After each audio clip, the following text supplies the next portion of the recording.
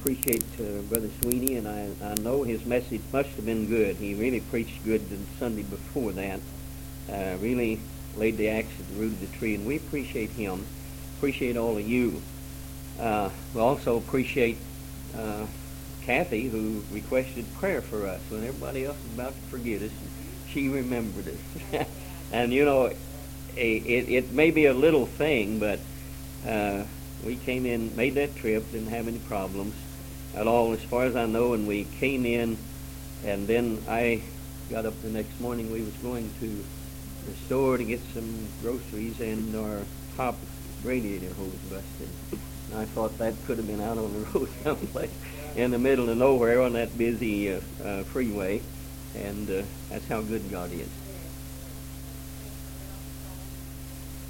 Yes, why don't we do that at the beginning? Ralph Cullum, a good friend of ours, we requested prayer for, who had cancer, and now he's had a massive heart attack. And he is a little better, but he needs prayer. And also the one that Brother Denny had asked prayer for.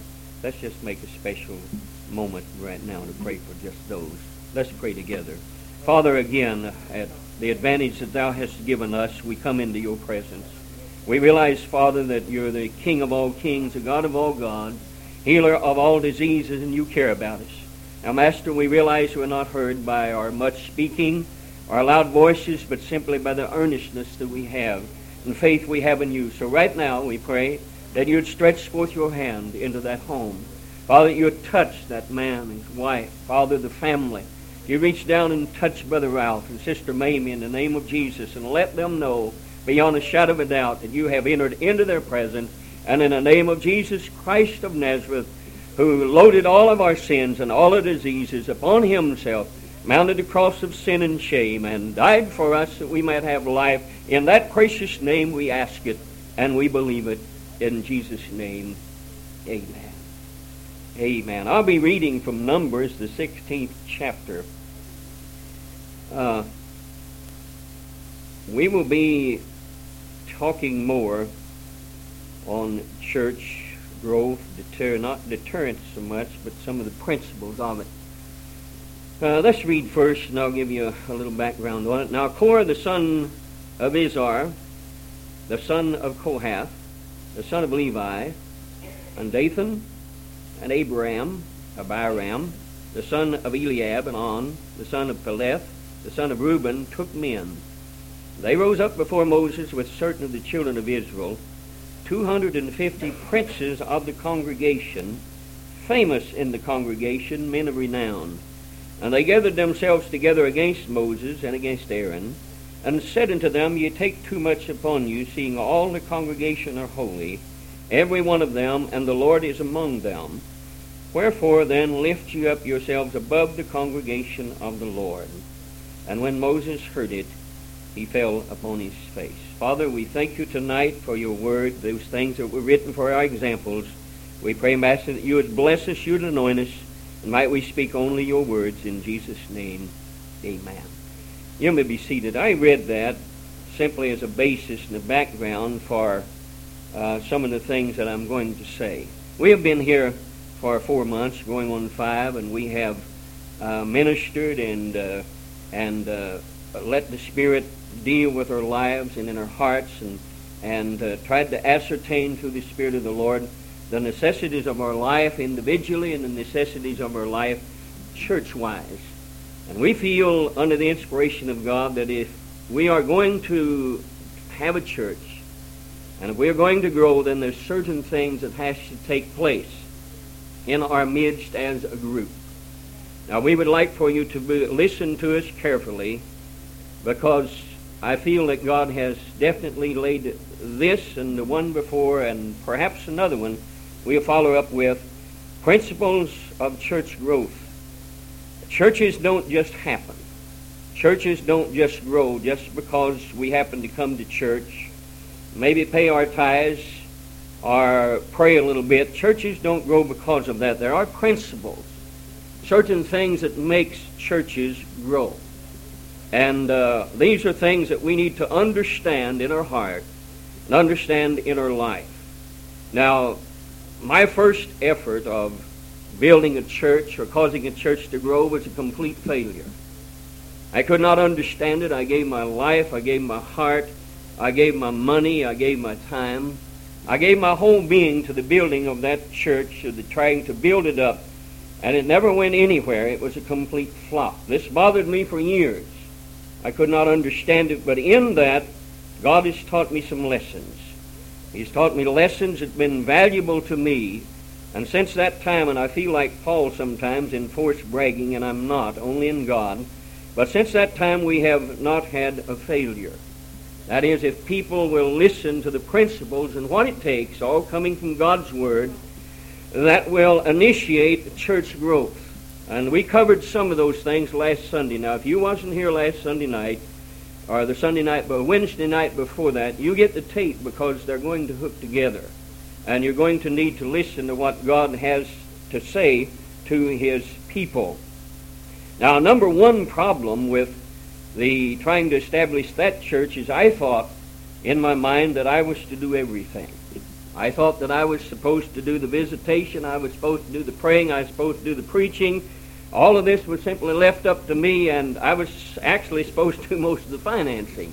And finding this out, I found that people like to have an interest in what is going on in the church. They like to be involved. That is, committed people like to be involved. They like to be challenged to go beyond what they think that they can go. This is a challenge through faith. We've said often now, faith is a good thing. Faith is something that reaches out and puts eyes to something that these natural eyes can't see. But faith also, eventually, after we see that, faith also brings those things of the future to the present, and they become a reality. You see, if things are always in the future, then we can accomplish nothing. We must see them, we must visualize them by faith, and then faith must bring them into being, where we can see them. And then, after faith has done that, we reach out a little farther, and by faith see something else and bring that into being. But you see, if we don't do that, we're always living in the future. Something that's always going to happen, or things that have already happened, but we are in the present. Now, I read those scriptures simply because, number one, need of a church and a church to grow is naturally healthy leadership. Now, I'm a little bit, what would you say, a little bit disturbed when we deal with this because of the failures of leadership that has been blasted over the television, has been blasted in the newspapers, and is still going. And sometimes it's hard to insist that people follow leaders when you see, for the most, a lot of them, leaders have failed. But nevertheless, that has to be with them. Leadership has always been God's number one. God has always desired that. He has always saw to it that this happened. Doesn't make the individual any better. It doesn't make him any worse. It just places him in a position, and the man should not be worshipped, but the office ought to be respected at all times. See, you're respecting the office of God, and you're respecting also the man that has been placed in that office. Now, I recognize the fact that many times that man has failed. But here's what I'm trying to say. Leadership. And a leadership gets people involved. And if people are involved and they help build a church through their witnessing and through their prayers, then should something go wrong with the leader, the church would still be solid and strong. But where everything is dependent upon the leader himself, and he's doing all of this, and the congregation is sitting by and maybe nodding their head once in a while and are not involved in that, when the leader falls, the church disintegrates. I've seen it happen time and time again. So a good, strong, healthy church needs leadership. A leader has to have a close relationship with God. Now, we do an injustice sometimes to our ministers and leaders, and I have petitioned God. I'm not going to say I never will, because there may come a time when I have to, and if I have to, I will. I'm not too good to. But I have petitioned God that if it is humanly possible, that I should not have to hold down a secular job at any time and try to pastor or build a church. This divides your attention. This takes away your prayer life. This takes away your close relationship and communion with God. Individuals out here, you have to go to work. Your mind has to be divided. You don't have time for the Bible study that a pastor should have time for. And because of that, he delves into the Word of God, gets close to God, finds out what God wants, and then tries to lead you into that. You see, and that opens your eyes too. Also, he or she must seek God for direction. There is a direction that God wants us to go. And if we don't get direction as the leadership, a church can flounder around. And a lot of them flounder around and go for years and no growth whatsoever. And some of them eventually find the way and flourish. But others flounder around and perhaps die. So you need direction. Direction is given, of course, through leadership, through constant prayer to God, constant seeking God, and all of these things. And also, the leader, he or she, must not be afraid to do what God wants done, regardless of how it must look to the natural eye. A lot of things to the natural eye doesn't make sense. A lot of things that God speaks to our heart when we're in prayer with Him as to what He wants done that will cause us to come closer to Him and the church to grow doesn't look like that is really necessary and doesn't make much sense. And sometimes that's hard for us to negotiate that, is to put it into being, because we're standing there looking at that and it doesn't make much sense. But for a church to grow, leadership has to be respected, leadership has to be approved, leadership has to be accepted, and leadership has to be loved by the congregation. Now that's the reason I said we went 4 months. It's not very long, but we're in an urgency. We're in a time when we don't have as much time as we used to have. And we went 4 months trying to gain the love and respect and consideration and approval of this small congregation. We did our best to do that.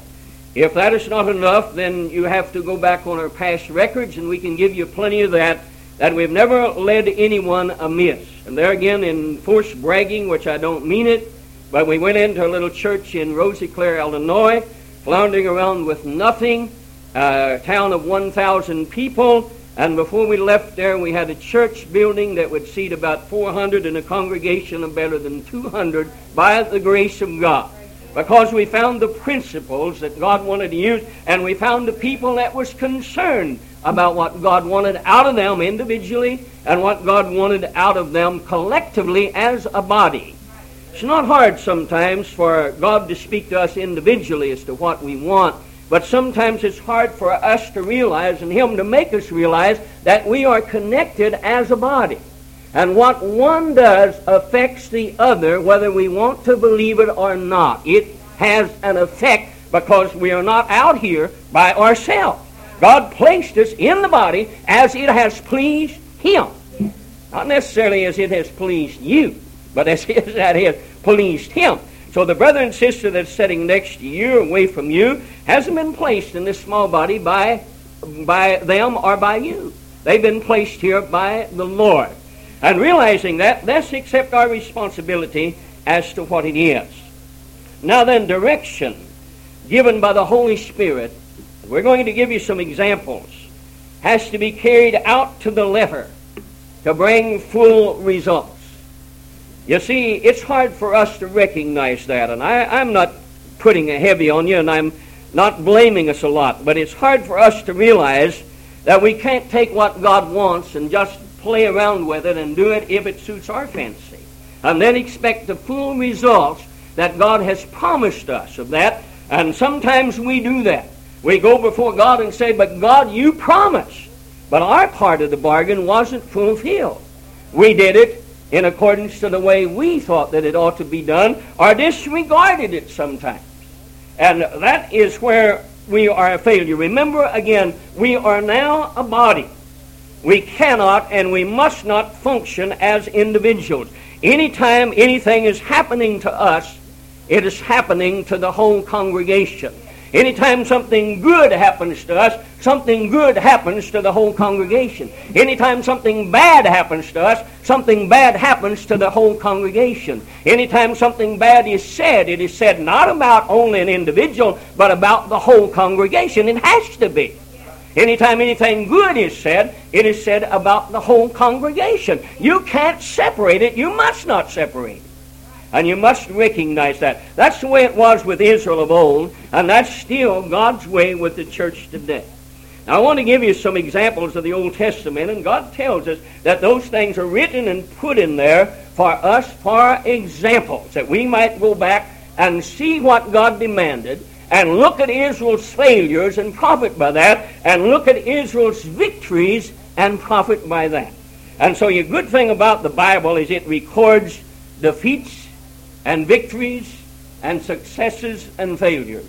It doesn't limit any of that. It's all in there.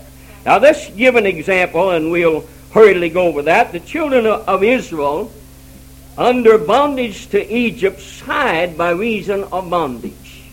In other words, they was tired of being a servant to Egypt. They was continually, you'll find that probably in the first or second chapter of Exodus, and they was finally getting tired of that, and they sighed by reason of that, and God hears us when we cry. Can you say amen? When we cry, when we're sighing, when something is heavy, God hears us. And God looked upon the children of Israel, the Bible says, and had respect unto them.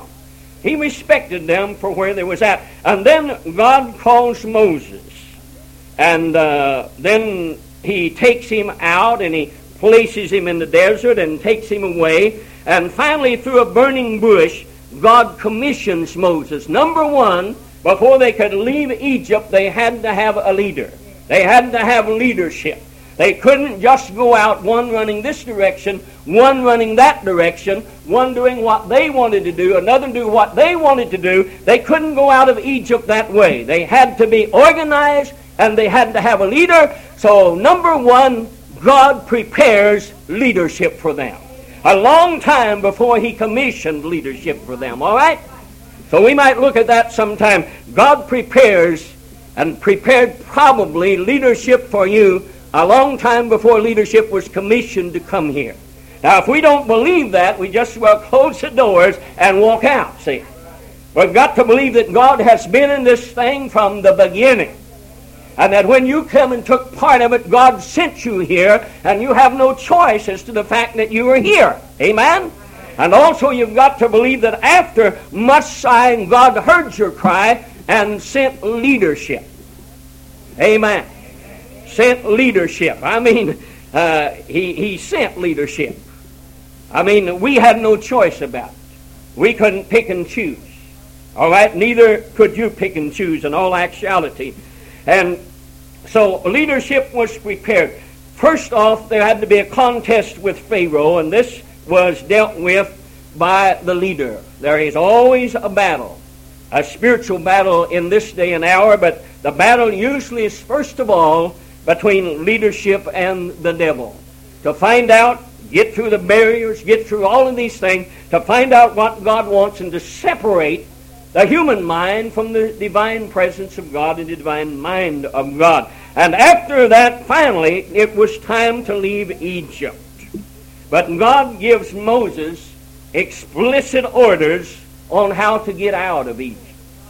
Amen?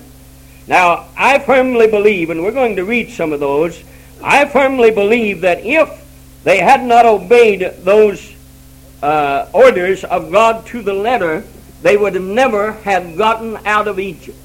They would still be in there. I don't think they had a choice as to they could obey this one, and they could not obey that one, or they could half do this and fully do the other. I don't think they had a choice. I think God gave the orders. I think they were explicit orders on what they must do in order to salvage their life and salvage their family and to break down Pharaoh's hard heart. And let's go to Exodus 12, 1, 11. You know all about these, but let's read them just the same. These are Old Testament orders on how to leave Egypt. And the Lord spake unto Moses and Aaron in the land of Egypt, saying, This month shall be unto you the beginning of the month, and shall be the first month of the year to you.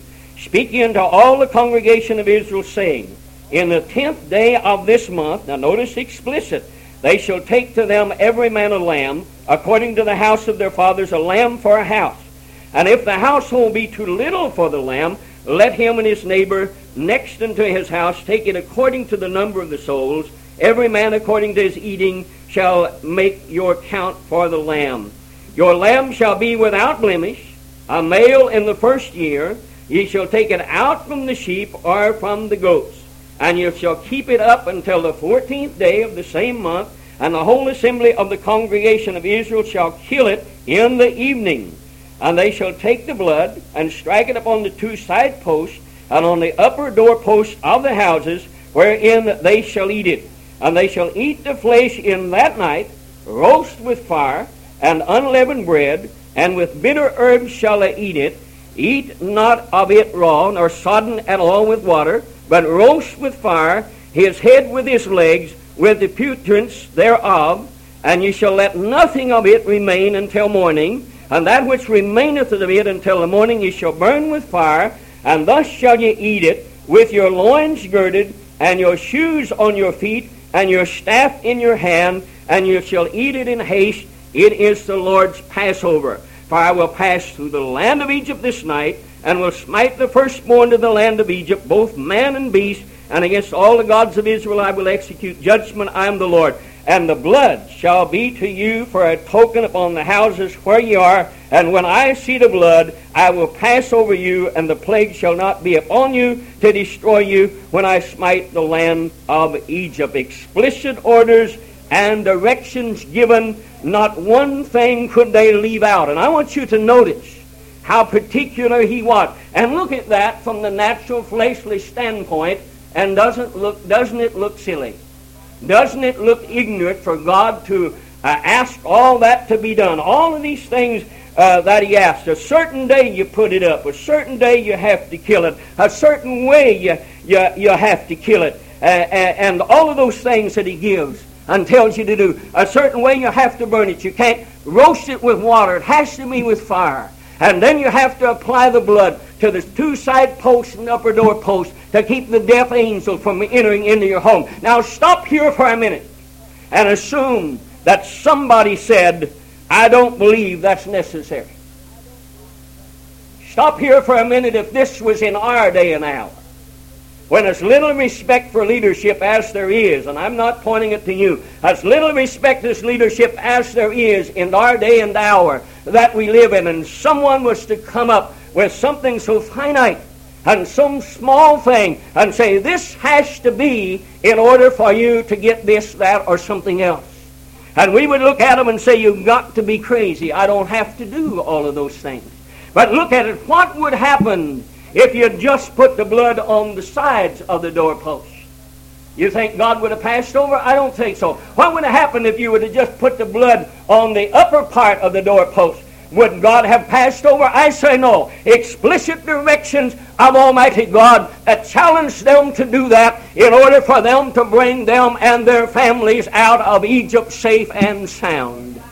Explicit orders had to go ahead and follow as God led them to the edge of the Red Sea. And Moses' voice was still there when he said, stand still and see the salvation of God.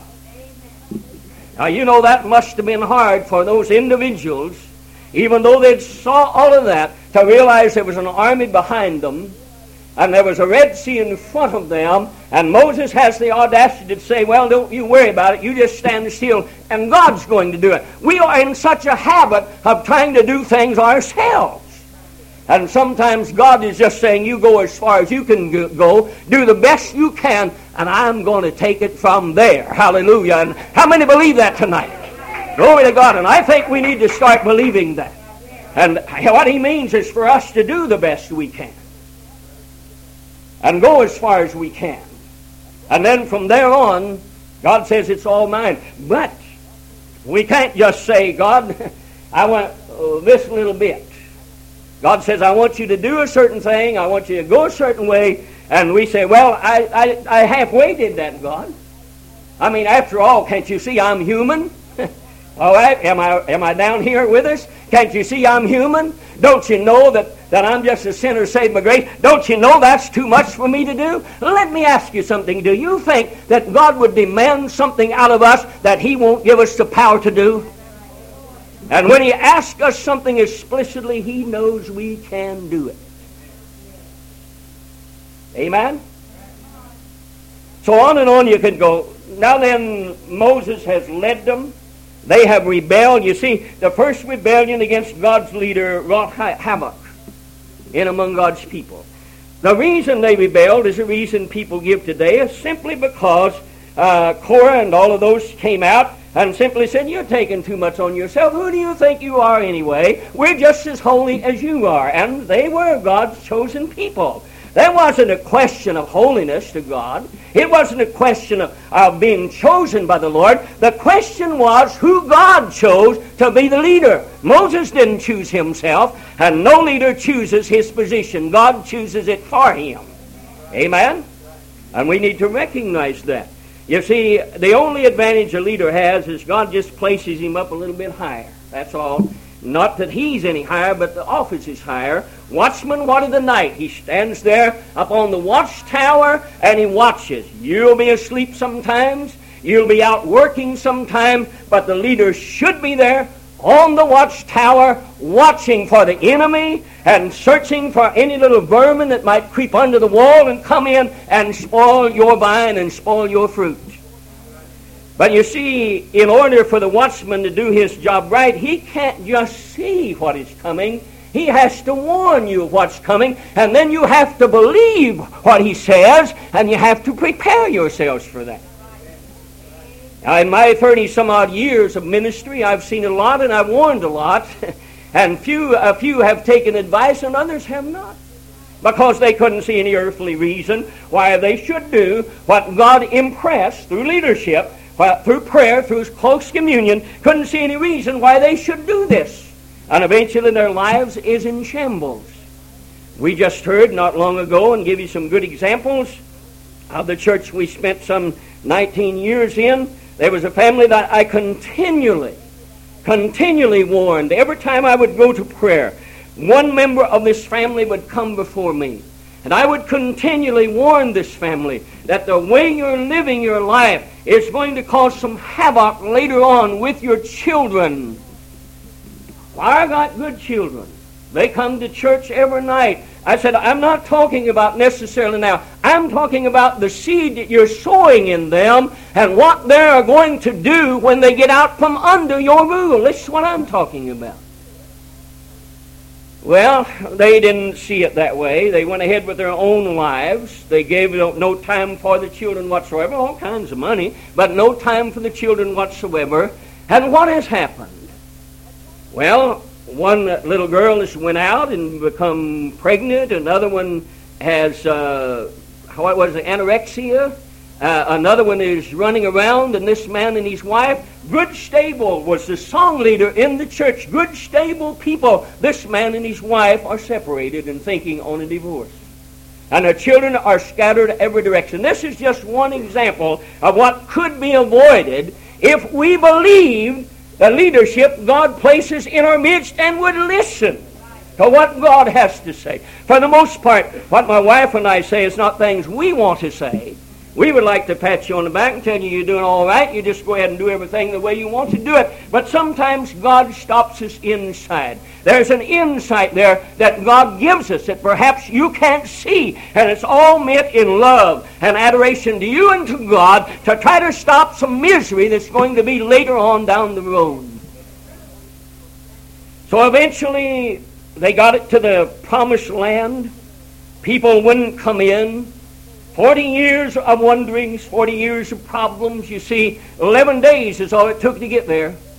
11 days they'd have been into the promised land if they could have believed leadership. You see, Moses chose 12 individuals, sent them out to come back. God had already told them the promised land was theirs. That should never have had to been reiterated. That God had already told them, but they came back with a report that there's giants in the land.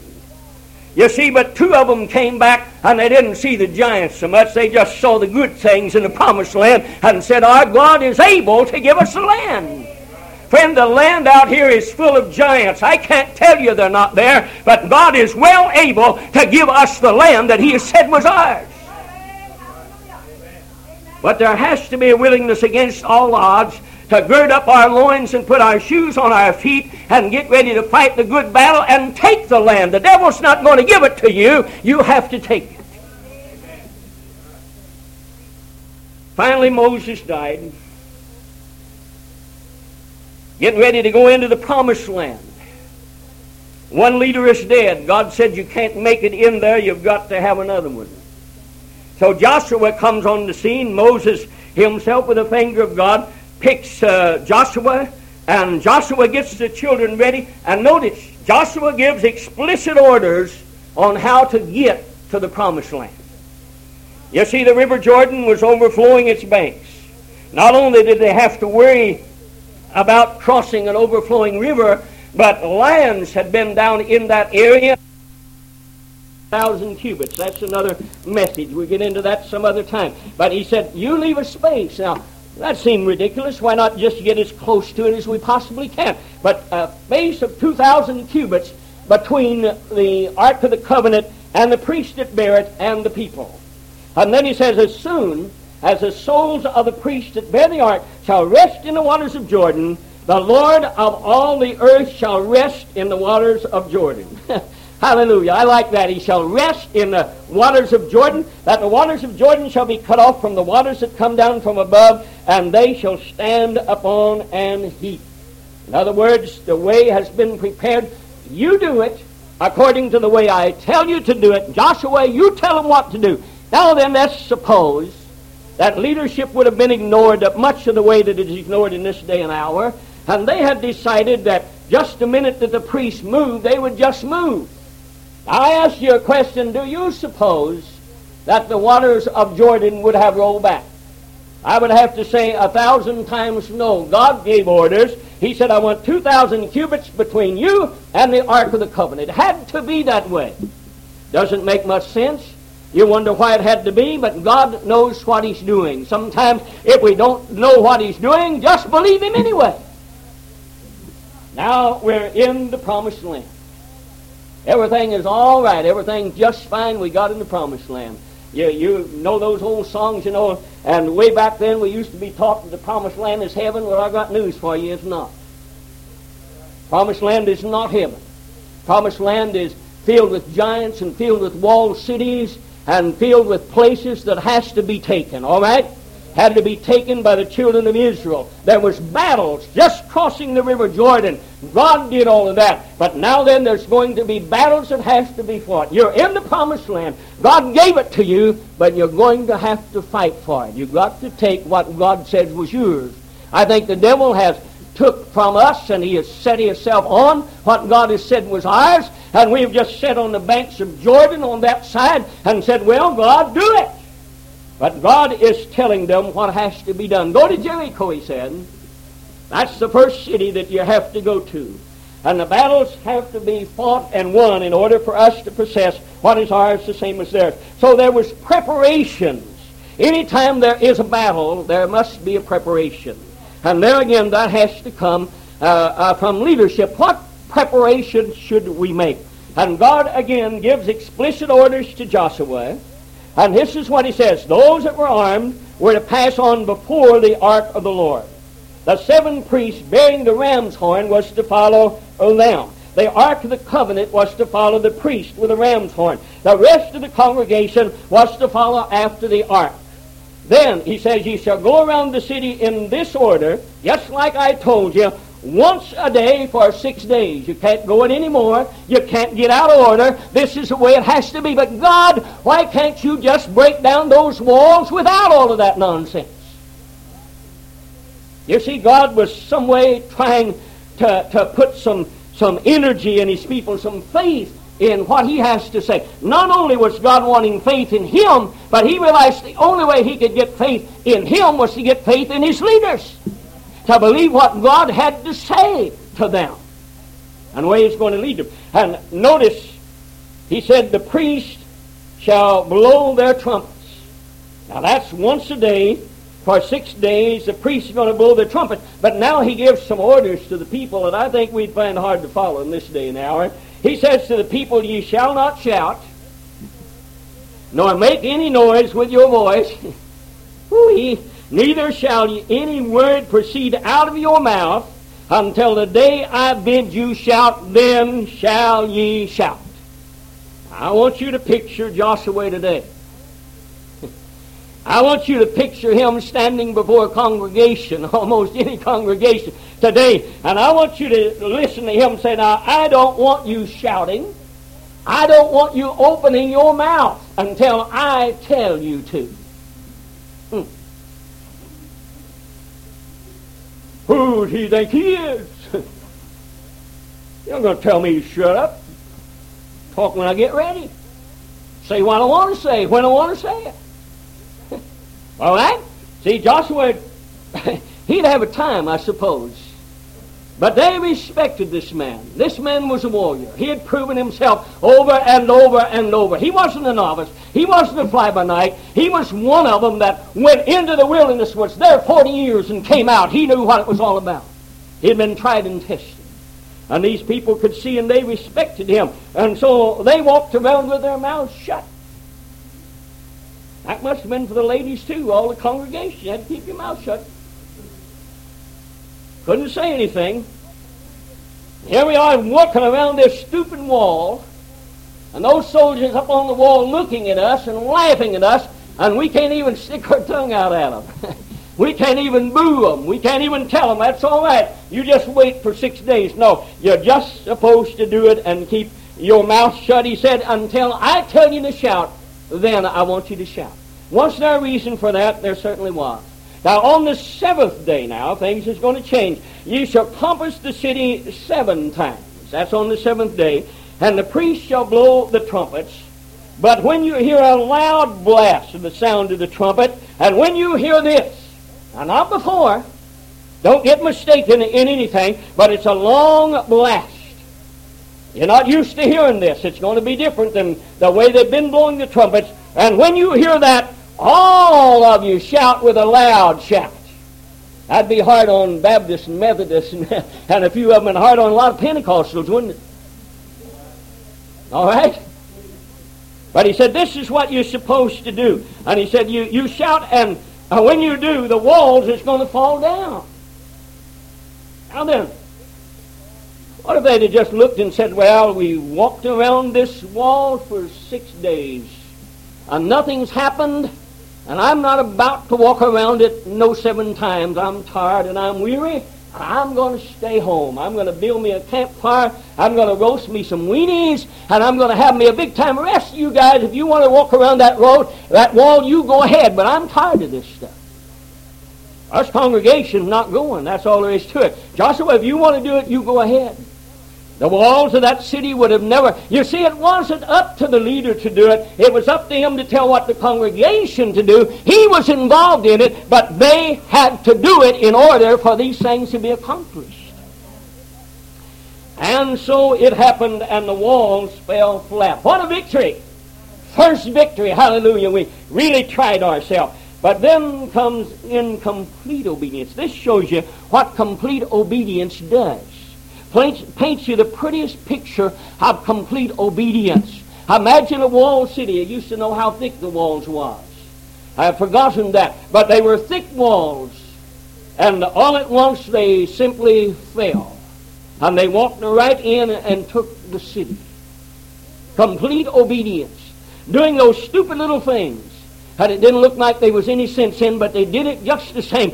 Not because it looked good to them, or not because they thought it looked right, but because somebody told them that God said it was the thing for you to do. And they believed it. And they did it. This was their first city. Now then, they're riding a wave. They've had a great battle. They've had a great victory. And they go out and send a great army against a small group of a town called Ai. And what do you know? They met their defeat there. Just a few put this great army of Israel to flight and defeated them. Now why? You probably know this, but let's look at it. God's orders. And ye, in any wise keep yourself from the accursed thing, lest you make yourselves accursed when you take the accursed things and make the camp of Israel a curse and trouble it. And when Joshua sought God for the cause of the defeat at Ai, God said these words, Israel hath sinned. Now I want you to notice his language. Israel hath sinned, and they have also transgressed my covenant, which I commanded them. For they have taken the accursed thing, and have also stolen, and dissembled also, and they have put it even among their own stuff. And from these words we would assume that almost all of Israel had done this deed. But upon an investigation by Joshua, they found out that only one man had did this deed, and yet God pointed the finger at all of Israel and said, Israel has sinned. You see, that makes us know the oneness that God has always had among his people, and that what one does always did hurt Israel, and what one does hurts the body of Christ today. There's no way for us to remedy that. God has made it that way. There's a lesson in this, friend. The sin of Achan and its results teach a great truth of the oneness of God's people. When God said, they have done it, God accused the whole works of it. And yet just one out of that illustrates a great truth. Also, you're going to find in 1 Corinthians when it talks about, now then ye are the body of Christ. It lets us to know that. Also, 1 Corinthians 5, 1 and 7, and we'll not read it, 12 to 12, and verse 26. And you see what it's actually saying here, and what it's telling us, and I wish that some way I could get it into our hearts tonight, that the whole cause of Christ is injured by the sin and the neglect and the unspirituality of just one believer.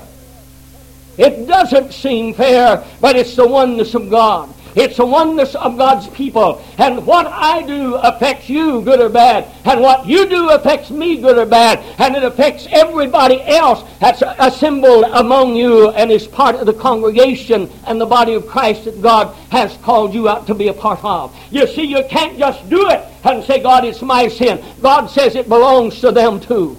And since God breathed that thing into my life, I had to be very careful how I walk, what I say, and what I do. For I don't just pay for that, but other people has to pay for it with me. And I say, God forbid, and God help us. And God open our eyes to our oneness. It ought to be a great thing. It ought to be a great thing to assemble together here, to put aside our animosities and our jealousies and our pride and all of this, and just look and say, look what God has wrought. Look where God has placed me. Look where I am today in God, and say, God, just use me. We ought to be able to do that, and we ought to be able, and we must be able to do that if we expect to accomplish what we feel like God has set us in this city to do. There is a necessity for individuals to be reached. There are fortified cities that walls need to fall, and the only way they're going to do it is for God's people in one mind and in one accord, realizing just one thing. What is it that God wants out of us? And what can we do to better the body of Christ? It's always been God's order. Coming on up, and we'll try to close in just a few minutes, but my spirit is full. There's an urgency inside of me that makes me cry out, my God, let them listen. Let them hear what the Spirit saith unto the churches. Let our life be challenged. If not now, if it's never been, let it be challenged now. And let our soul cry out and say, God, where have I missed you at? And let me search my life. God, let my life be an open book for me to read, and I might understand more about what you want out of me. You see, it's not all fun and games.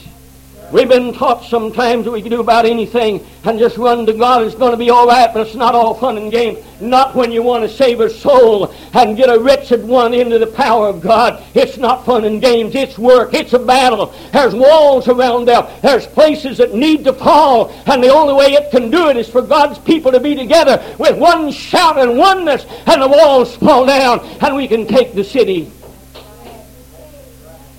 And the city needs taking. Complete obedience, though. Jesus orders in St. Luke 24:49 says, and behold, I send a promise of my Father upon you, but tarry ye in the city of Jerusalem until you be endued with power from on high. There again you see leadership emerging from that. 120 gathered together. Somebody had to be the spokesman. The Bible says in Acts 1:10, Peter stood up in the midst of them. He begins to take charge of this. And for 10 days, those individuals had no way of knowing how long they was going to be there. They had no way of knowing. But for 10 days, these 120 prayed. They worked out. Now, I don't think, and pardon me if I if I cross your doctrine, but I don't think they just went there and got on their knees and cried and begged. I think they went there. I think they went there with as many differences as any individual that comes together would ever have. I think they went there with just as many ideas and opinions as any group of people that comes together. I think they came together out of different places and of life, different statuses of life, and different things in their life. But I think God put them there and kept them there, and they prayed, and they worked out their differences, and they helped one another with their difficulties, whatever their difficulties might have. They helped one another with their doubts when they had prayed, and they didn't know what was happening at home. They didn't understand, and they were beginning to doubt whether God was ever going to come or not. Somebody would go over and say, "Brother, just hang on. God's going to do what He says," and encouraged them during their doubt and during their discouragement, until finally they got their mind in just one accord. They didn't think about anything else. Everything else was blinked out from their mind, and they had one thing in mind, and they was in one place, and all that matters was for them to receive the power to be witnesses, to go out and set individuals free that needed the power of God in their life. This would have not been able to be accomplished had not these individuals prayed, worked out their differences, stayed and got where God wanted them to be, and then God anointed them with the power and sent them out. Friend, let me tell you something. We need to pray, and we need to work out our differences, and we need to get where God wants us, and we need in our doubts and our fears for somebody to come along and say, "Hang on there, it's going to be all right." And as a body, stay in this thing until the Holy Ghost anoints us with a revival and tears down the walls and sends us out and says it's time to go now. And we can't go without the anointing of God, without the satisfaction of knowing where we're at in Jesus Christ. Hallelujah. I'm going to have to quit. Hallelujah. Nothing else matters. All the doubts and fears have been erased. All the difficulties, all the differences placed over here. They really don't mean anything, they said. You see, the longer you're in the presence of God, the less you think about yourself. The more your mind is concerned about your commission and what God has set you to do, you become less concerned about yourself. And you become concerned only about the commission God has given you. Their only concern was for the power that God promised. Not a power to make them shout. Not even a power to make them speak in tongues. But a power that would make them a witness. A power that would cause their life to be so changed that nobody would question that God was in it. I don't necessarily think that the words they spoke from their mouth meant much. I think it was a life lived from their heart and the change that was wrought in these lives when they came out of that upper room. And Peter stood up that great day and stood up with the others. The 120, all of them came out of that room. They were different people. They went in there with their doubts and fears and humanity. But they came out still human, but divinity had taken over. And they came out, and Peter stood up. The crowd was amazed. There was an attraction there. People were speaking in another language. They didn't understand what it was. Some of them were still mocked. But Peter stood up and began to preach that great message that still runs down to the quarters of time, to your day and mine, and challenged individuals. And they saw such a light glow from these lives that was so changed that 3,000 souls were saved in one day. Tell me unity doesn't do something? Tell me leadership and responsibilities that God has given us and being responsive to God doesn't do the job? It always has and it always will. But too often, too many times, we've got our own system worked out. The only thing that is needed is for God to work in our lives. Everything that I have just said, perhaps a few other things, but let's chew on this a while. All this is needed in our congregation before we can grow as a church. It has to be. If we can't come together in unity in the Spirit of God for one purpose and one purpose alone, and be led by the presence and Spirit of God, and be under submission to God's leadership, then we just as well lock the doors and be satisfied with what we are now. Friend, let me tell you something. It's time that we was to realize that we wasn't just set here to play. Amen? We wasn't just called out just to play around. God set us here to do an impossible thing. And you know it is impossible. Money-wise, it's impossible. Congregation-wise, it is impossible. But what makes it possible is God said, it can be done if you will submit to me and what I want. So you see, I think perhaps our failures, and there again, I'm not unchristianizing you, but our failures thus far, and God help us that we will recognize it, but our failures thus far is to fail to realize the importance of what God says for us to do, so much so that we will complete it fully.